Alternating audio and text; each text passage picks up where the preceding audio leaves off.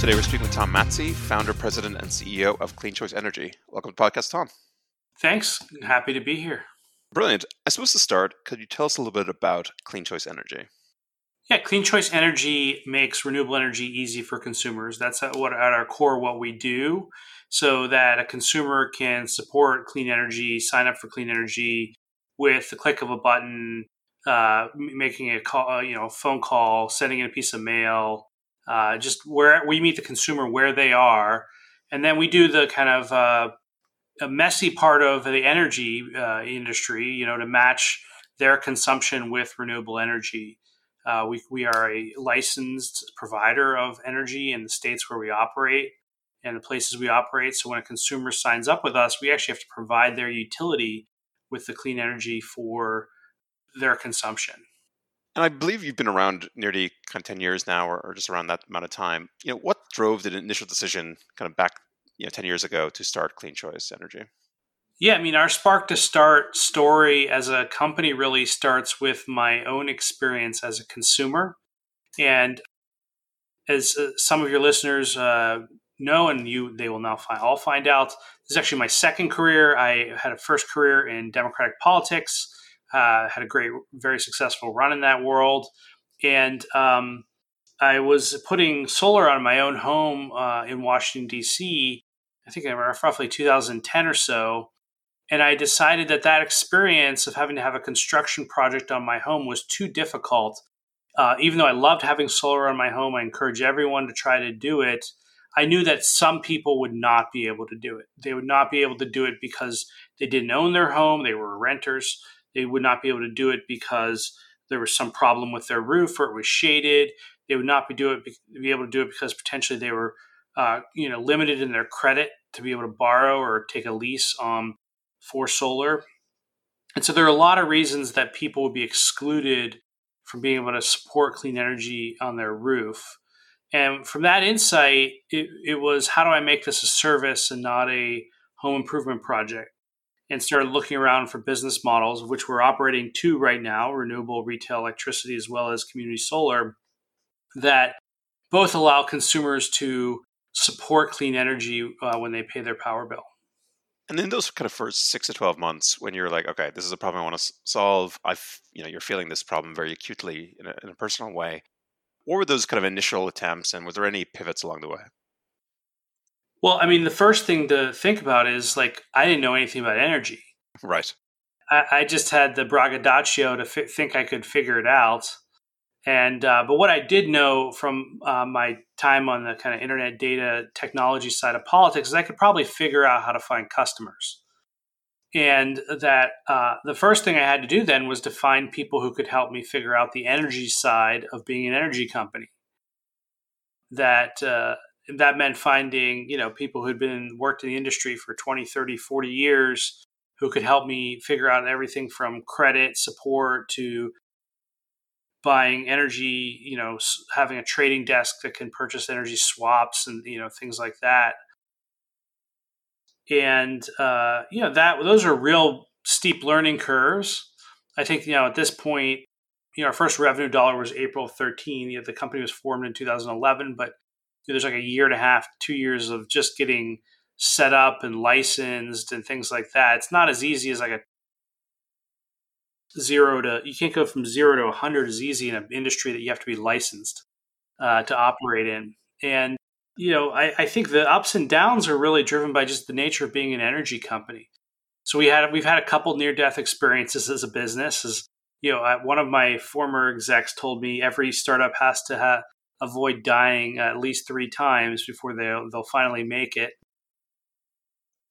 Our first one was probably 2014. There was an event in the Northeast called the Polar Vortex, which remember it well. Yeah, now they're kind of regular events, but then it became a significant energy market crisis where prices were unsustainably high, and we had just raised our.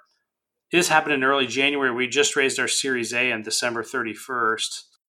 So we were thinly capitalized, and we had just put our credit facility in place 30 days prior to that. So we just had the balance sheet from the equity and the credit support 30 days prior. but we missed putting the swaps in place by a couple days.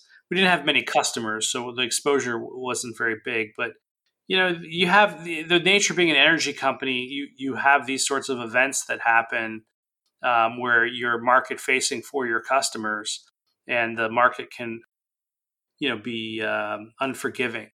The good news is what we decided is a great time to go find new customers was when during the Great Migration, when people were moving and changing their relationships at that point. And so we grew tremendously through that. So it was trying to find opportunity in that kind of crisis. And I guess in that kind of those squeaky bum times in that month, right? When you're trying to like keep the business alive, like what I guess like what was that like process like? How did you kind of power yourself through that? Sure. Well, I mean, the first and most important thing, and I think this is important advice for a founder, is you have to be absolutely perfectly honest with your stakeholders and transparent with them, because their trust in you is something that is earned in drips and lost in buckets.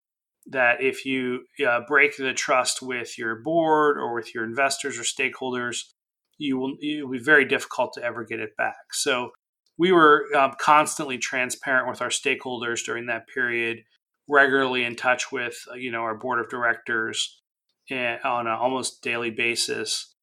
And we had a plan we put together very quickly for how we were going to get through it. And we executed on that plan, very quickly. So I think the other thing I'd say is an important thing for a startup founder to think about is when you see the iceberg, you act quickly to avoid the iceberg, right? You don't act slow. You don't wait for until you're closer to the iceberg. You have to act quickly. So I think those are two really important lessons that experience taught me. Was one, to be impeccably honest with your stakeholders, and second, to act quickly when action was needed. Yeah, on that latter point, I think that there's a kind of phrase that a friend of mine says that like all startup has a speed in some ways, right? Because you're going up against these massive forces, massive incumbents, and their inability to move fast, and for good reason, right? There's a lot, when you're a big company that has, or a big organization that has a lot of impact, you don't want to move too fast because the risks are too high. But when a startup, maybe you have a dozen people, maybe a bit more, maybe you have a couple of people's money. These are obviously things we want to respect, but the ability to move fast and try to like avoid issues, but then also see those opportunities is sometimes really the main thing you have at all. Absolutely, it's one of the things, and I think you're also closer to the customers, as well at that stage in the business. But those are very important, factors of like your ability to move fast is one of it's a feature of being a startup for sure. And you mentioned those customers. Who are the kind of customers today?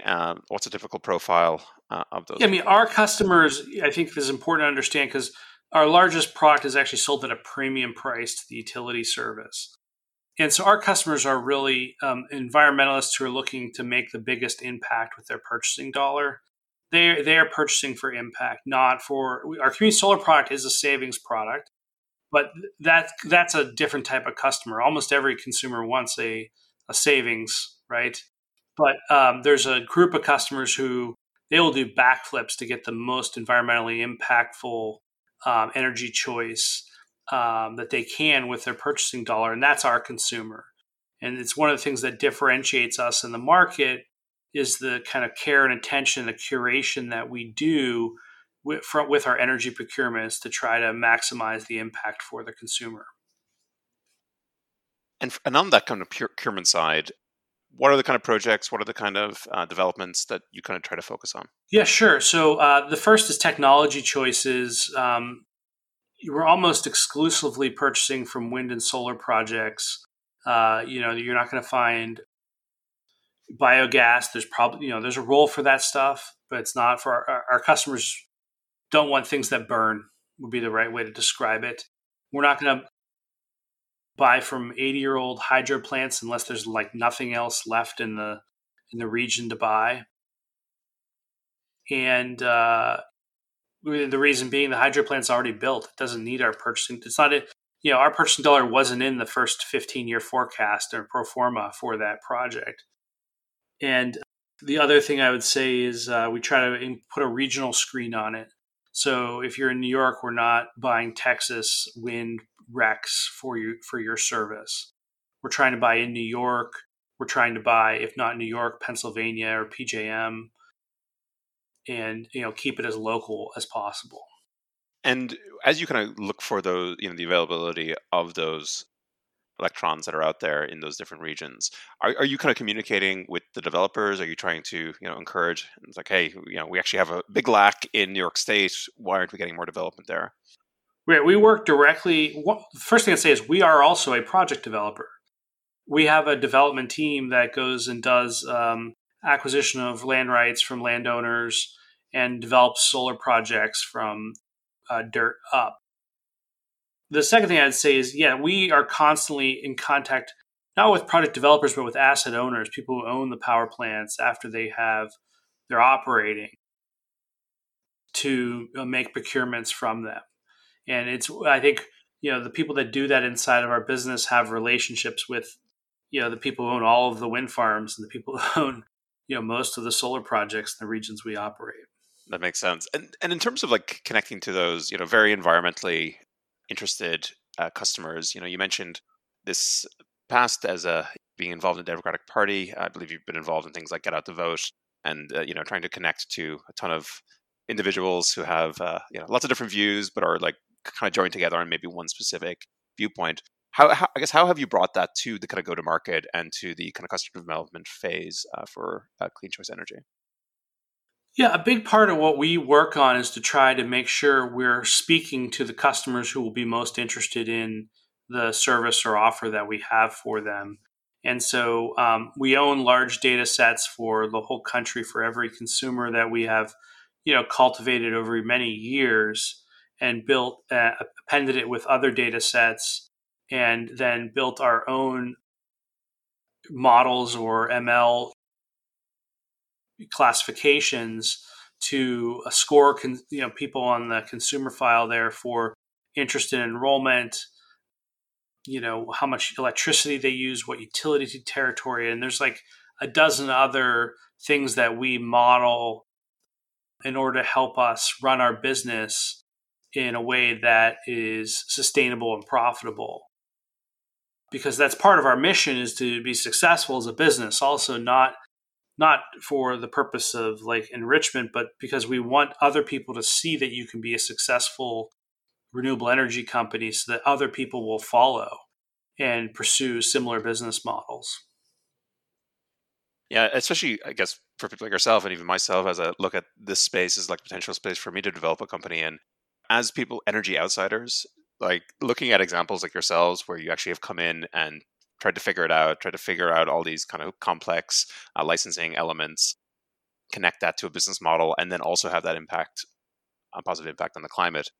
Because there's so many layers to go through, at the moment, it's just there are a lot of barriers for entry for new potential founders, entrepreneurs, people interested in joining early companies. And so, yes, I think having those kind of examples of people who've kind of done it, came in, asked all the dumb questions for a year, and then figured it out from there, I think is very powerful. No, I think it's absolutely possible for other people to do similar transitions from other industries into energy, climate tech, electric transportation, clean ag, whatever it is, climate solutions writ large. I think about the kind of areas of renewable energy power plant project development, right? Solar development, wind development, or now storage development. It's not very different than real estate development. It's not very different than people who were building gas pipelines or were doing oil and gas projects in terms of the business skills you need, right? It's the ability to understand how to develop a piece of land and what the regulations are associated with developing a piece of land. The ability to understand what the cash flow will be attached to the piece of infrastructure that then helps you go finance that project. So there are many transferable skills. Or in the areas like data science and technology, there are problems still to be solved that in other industries are commonly solved with technology, software, data solutions that the energy industry, for example, has been ossified for decades and has not, had to get consumers to really adopt different behaviors or manage themselves differently. That people who have figured out those solutions in other areas have a lot to offer. What are some of those kind of problems then that there could be this potential cross pollination of other industries from? Yeah, sure. Well, I mean, I think one thing we have to figure out is how to get consumers to adopt some new behaviors in the areas of electrification and electric transportation, food and ag, etc. over time. And there are, industries who are really good at figuring out how to get consumers to adopt new technologies and really good at helping consumers figure out how to do something new. And often they're doing it through rethinking the solution entirely. So like the answer we have today for how to do electrification is probably going to be very different from what someone cooks up in the next 10 years. And, but the problems are kind of knowable, right? We have different sectors that contribute to emissions, whether it's energy generation, transportation, industry and buildings, heating, right? Agriculture. And there are, knowable ways to address those problems. And often what we're working towards is figuring out how to kind of jump the gap towards commercialization of solutions, right? So that finance is able to, at a very low cost of capital, make it easy for people to adopt these behaviors, whether it means you can get a cheaper loan for a new furnace or a new heat pump because the heat pump can also talk to the grid and turn itself on and off as needed. And so there's a additional source of revenue for the heat pump owner. That's like an example, right? That's a solution that only an electrification option can access, that sort of revenue source by being available as a resource to the grid operator. And that could potentially make the upgrade cheaper for the consumer. Yeah, there's definitely all these kind of competing sources or fighting for attention, right? We've never had more things being thrown in our way.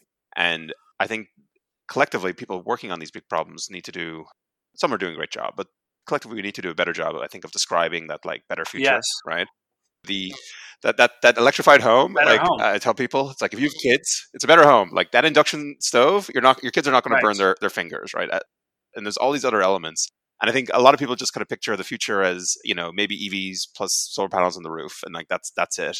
But I think there's this much better potential that's cleaner, cleaner, quieter, and all these other elements that go in. And I think a lot of the work to be done to kind of bring that next 10 million of consumers, that next 10 millions of people along the journey, is to do a better description of that potential future. I agree completely. And marketing the future is what the great product innovators have done for hundreds of years, whether it's Thomas Edison or Steve Jobs.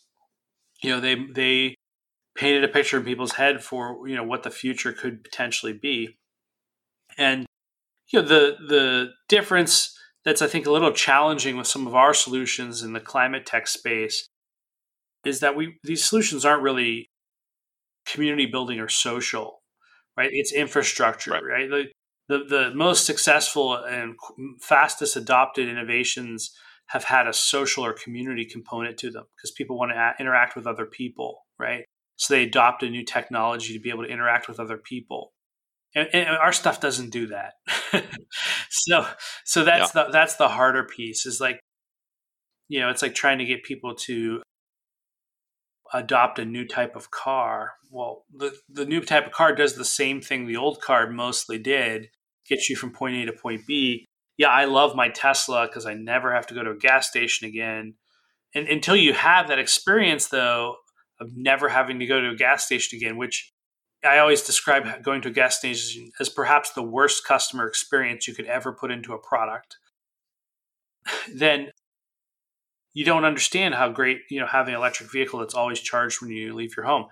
Although I don't think we should be thinking of EVs as the climate solution. They're a way to decarbonize vehicle transportation, but we also have to be thinking about transit development in different ways as well. Yeah, no, absolutely. But it is funny about the refueling at the gas station. It's so ingrained, and it is like a terrible experience. And especially in the Yeah. United States, like some states, you're not even allowed to fill your own gas. Like there's all these kind of random things depending on where you are. So like road trips become very interesting, just on that basis.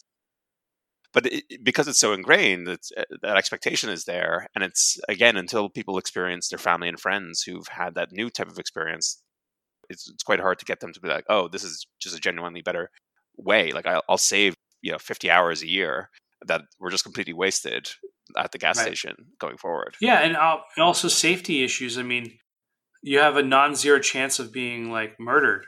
You go to a gas station, right? I mean, there's plenty of crimes that are committed against people who are pumping their own gas. So I think certainly that's better in that way as well. It's also electric fuel will be a lot cheaper once it's ubiquitous because you don't have the heat waste of an internal combustion, where the energy, the BTUs are lost to heat rather than going into power for propulsion. Absolutely. And on that pricing piece, you mentioned, you are looking at, and you work with customers who want to pay those premium prices to kind of drive the change.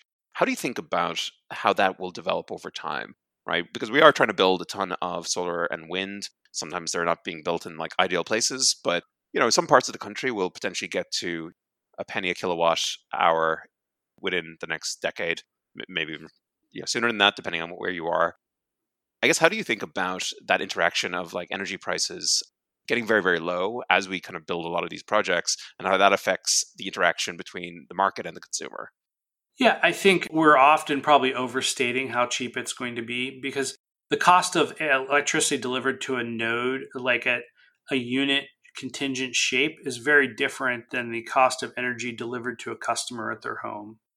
And you have to change the shape to the shape of the customer's usage, not just the usage of that the generator is able to generate when it's windy or sunny.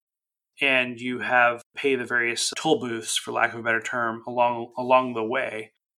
So I think the opportunity is to potentially have cheaper energy, but the other components that go into delivered supply to the customer may become more expensive.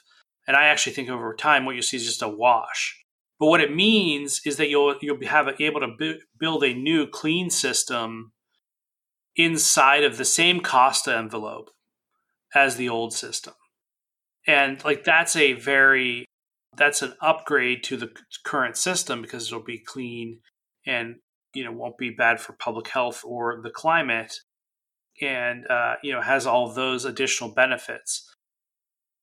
Eventually hopefully you can get to 24/7 supply at a lower cost because you don't have the fuel costs embedded, right? But there's complexity in bringing the electricity to a customer on their shape of usage compared to the generator's shape of generation. That makes a ton of sense. And I guess, like, as I'm thinking through those customer experiences we talked about for a little bit, if I came onto Clean Choice Energy's website, like, what is that experience for me as a consumer as I kind of connect to your product and start getting value? Yeah, I mean, so hopefully you're in one of the markets that we serve, and we serve more than 35 markets today, and we'll be a lot in a year from now. It'll be a lot more than that. But there, you can go to an enrollment workflow. Go through a couple click pages, and you provide your name and you choose your plan, your account number, and then you're enrolled. And you'll start to get communications from us about the timeline for getting on our service based upon our communications with the back office at the utility. And when the utility says that your service may begin. So if you enrolled today, it might be 6, 8, 10 weeks actually before the utility begins the service. There are some states where it's kind of accelerated switching, where it might be like a 5-day conversion. But in other places, it could be a lot longer. We're communicating with you along the way to let you know when that service cuts over. But an important feature of this product is it's changing the source of the who's buying the energy for the customer to deliver to their utility. And I'm using these as metaphors because it's all done through kind of a fungible exchange, the way that money's moved around, different things like that. But hopefully in the future, you'll be able to get that service much more quickly just through instantaneous enrollment. That makes sense. And then ongoing, I see, I'm seeing a line of clean energy on my bill, and then basically I have that kind of continued relationship with, Clean Choice Energy, and I know I've done my bit. Is that the kind of basic model? Yeah, we send monthly impact reports to our customers where we explain to them the impact of their purchasing dollar, how many kilowatt hours of clean energy it represents. We're telling stories about the projects that we buy from, and we're trying to keep the impact part of this story front and center for the customer. And another part of being a Clean Choice customer is who we are as a company by being a B Corp, but also a company that advocates for climate solutions, supports legislation that advances climate solutions. We have also our project development team that's developing new solar projects. And the kind of revenue from our customers supports all of these activities of the business. It's not just the purchasing of the commodity for their supply.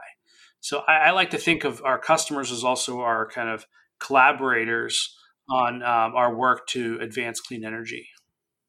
And another kind of group of people you have to, I guess, collaborate with, but work with, you mentioned a couple of times, is the utilities themselves. Sure. What is it like working with those utilities? How does that vary? And, how could that working relationship potentially improve over the next number of years as pressure comes to bear on this kind of space? Yeah, in the markets we operate in, generally, the utilities are regulated in how they're allowed to interact with our company, and they follow the rules almost to a T. I would say that the kind of challenges often interacting with the utility are more technology driven, where their systems are older compared to the technology we might be using, and that can lead to kind of breakdowns in some of the data communications between the utilities and third-party companies. But generally, it's just a regulated relationship, and they just kind of, because we're licensed, because we're a member of the RTO or ISO, where that utility is, which is the Regional Transmission Organization, they have to work with us, basically, is how it works. I would say that in the community solar part of our business, those systems are much more nascent in the utilities, and they're often being done by hand by one person to affect the billing or affect the credit allocations for community solar credits. And that's a little concerning to me. I think that needs to be professionalized by the utilities. There are some utilities who have professionalized. I think there's a couple I would say are very well run in that regard. And there's others who have not at all. And then there's some who haven't been able to invest in the systems yet, but they have operations people who are paying really close attention. And so that the challenge is that's different in many markets, right? We don't have one set of market rules, and for data exchange, we don't have one set of market requirements for the utilities. And so you have to be somewhat expert in all of these different utility data schema and utility arcana, for lack of a better term. Yeah, I was talking to somebody who works in the back tech office at a utility in the West Coast a couple of months ago, and they were telling me about how they have just this one developer who wrote some code in literally the early 1990s, and they will always be there because they're the only person who knows how to actually run some of the processes that they have internally. In C# or something not even like before that. It might be DOS. Like it's actually incredible. Some No. things that are going on. And I guess one of the kind of other elements is around kind of regulation and the policy piece. And so, we're seeing different movements on the state level. We obviously saw some big moves, and maybe not all the big moves we wanted at the federal level this year. How do you think about the kind of role of regulation? What would you like to see change, pro or con, over the next couple of years? Well, I mean, our company and ICE personally, we support the moves towards 100% clean energy that some states have been pursuing. And, we think that there's a role for providers in those markets as well. Us as a provider, either as a wholesaler by someone who develops projects, or for consumers who are looking at that point, then for a different type of plan with maybe time of use pricing, or something that's a little different than the plain vanilla they might get from the utility. So I think that one, we want to see more states push towards 100% clean energy. The second is from the feds, we need them to keep the tax and corporate kind of structure, innovation going. That is very important to support, new renewable energy projects. And I think they need to extend it to new technologies and new types of consumer behavior, whether it be storage or extending it to certain home energy efficiency investments or other type of investments like that. But most energy policy, at least climate tech, is broad in many areas. But most energy policy is set in the United States at the state level, and we have seen some states really move very quickly. New York, obviously, being one of them. Illinois being another. But then we have other states that are dragging their feet and aren't moving forward at all. Or we have other states that kind of are start and stop, start and stop. And we need to see more consistency. I guess that consistency is brought on by, the usual kind of levers of activism, policy, political change, that kind of thing. Yeah, and I think one thing I notice is we increasingly every year have legislators in the states who are more and more sophisticated about these policies and how they facilitate both climate impact, but as well as economic development in their states. And so when you have a senator, a state senator, or state legislator who understands this, it's a really big step forward, because they are actually more fluent in understanding how government can support and policy can support these virtuous activities we want to see happen than even the industry can be. And so that one of the things I think has been exciting to see over 10 plus years, legislators who now get it and are working to advance clean energy and climate solutions. Yeah, no, the picture even just in the last 6 to 9 months has dramatically changed since I've started kind of following it in depth, and it is quite exciting, right? We are starting to see that flow of ideas, talent, and kind of money coming into the space. Yeah, and I would say I've been in this space long enough to have seen that once before, and then see it also dry up. So we have to figure out how to make the whole virtuous cycle of capitalization work from seed stage through liquidity, so that investors in all of these areas can feel comfortable that their money is not going to be wasted, that there is a path to return of any level. I mean, I think it's just like not having it be philanthropic at that point.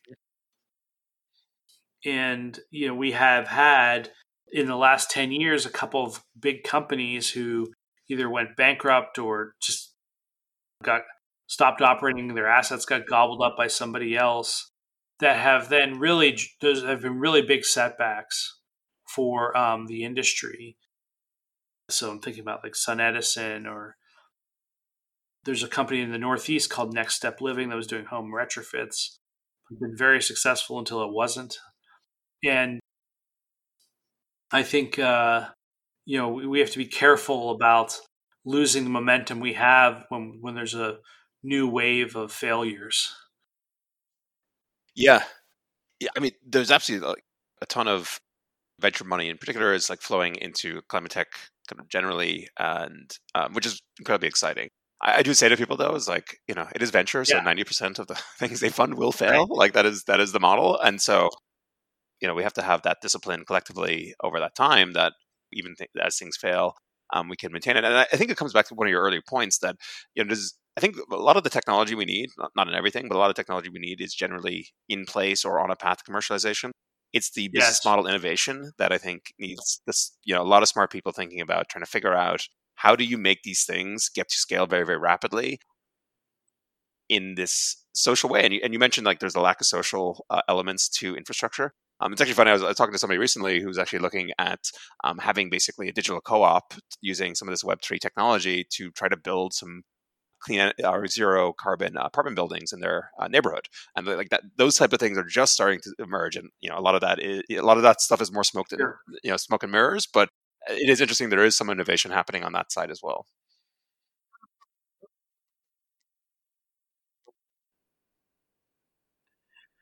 Yeah, no, I've seen those. I've seen examples like that, and it hasn't had the like pop from what I've seen in my prior life in experiencing how cultural moments can really drive an upswelling of kind of action by millions of people. And I think that's okay because we also have products and services that people have to buy, right? They need electricity, they need transportation, they need food. They don't need Facebook or Twitter, right? It's just that social component has like helped Facebook and Twitter or whatever the social form is to get really big really fast. And so all of our solutions will have enduring, long term usability and usefulness, utility, even as things become the next CompuServe or the next ICQ chat or whatever it might be that becomes a little more dated. The Web three and the DAO or DAO, whatever, however you want to pronounce it, I think it's still very nascent. Like the user community for that is very small, and I think people will be able to get things like digital co-op. Like that's a term people might be able to understand, but we're a ways away yet. I think from what's next. Although I think the idea of Web three is interesting. Yeah, no, absolutely. It will definitely have its big crash in the next few months, and then when people start building like real stuff on it, hopefully Right. after that, We'll have its 1999, and then everything else gets built from 99 to 2005. Right? It's like that's what happened 20 years ago. Absolutely. I mean, we're in that other cycle, I think, definitely. This kind of background you have in politics, I mean, I think it's this. When I talk to different CEOs and founders who are bringing to bear interesting kind of backgrounds that aren't maybe atypical, move through a couple different corporations and end up kind of founding something. Often they will have some sort of kind of insight that surprises them when they kind of start focusing on a startup, fast moving startup, trying to get to a certain level of scale. What I guess like most surprised you as you're trying to build out a company relative to, I suppose, your expectations going into it?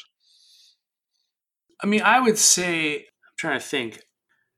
I think that I actually wrote a business plan for my company at the time that I started it because I was the first investor with my savings, right? And I wrote like a 65-page single spaced like narrative document on the business plan and all the risks we would have to address.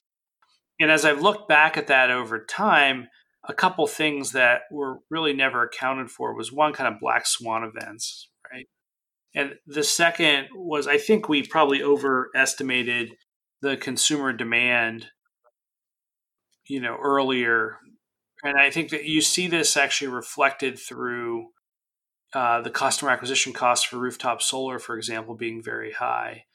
Our product is an ingredient. It is not a solution entirely, right? We're a solution for a different problem.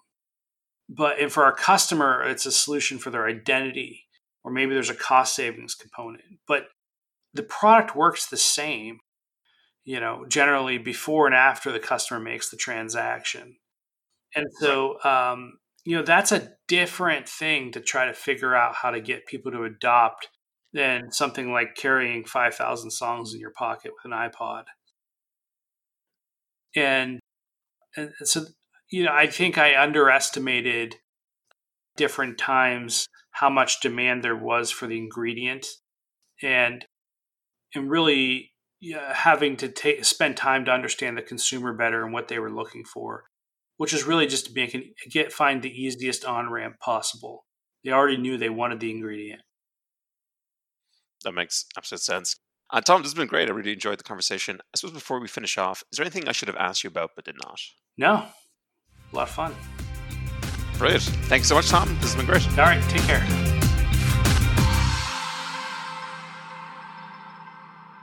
Thank you for listening. If you enjoyed the podcast, please rate and review us on Apple Podcasts or the Google Play Store. I cannot express how appreciated it is, and we'll be back next week with another episode.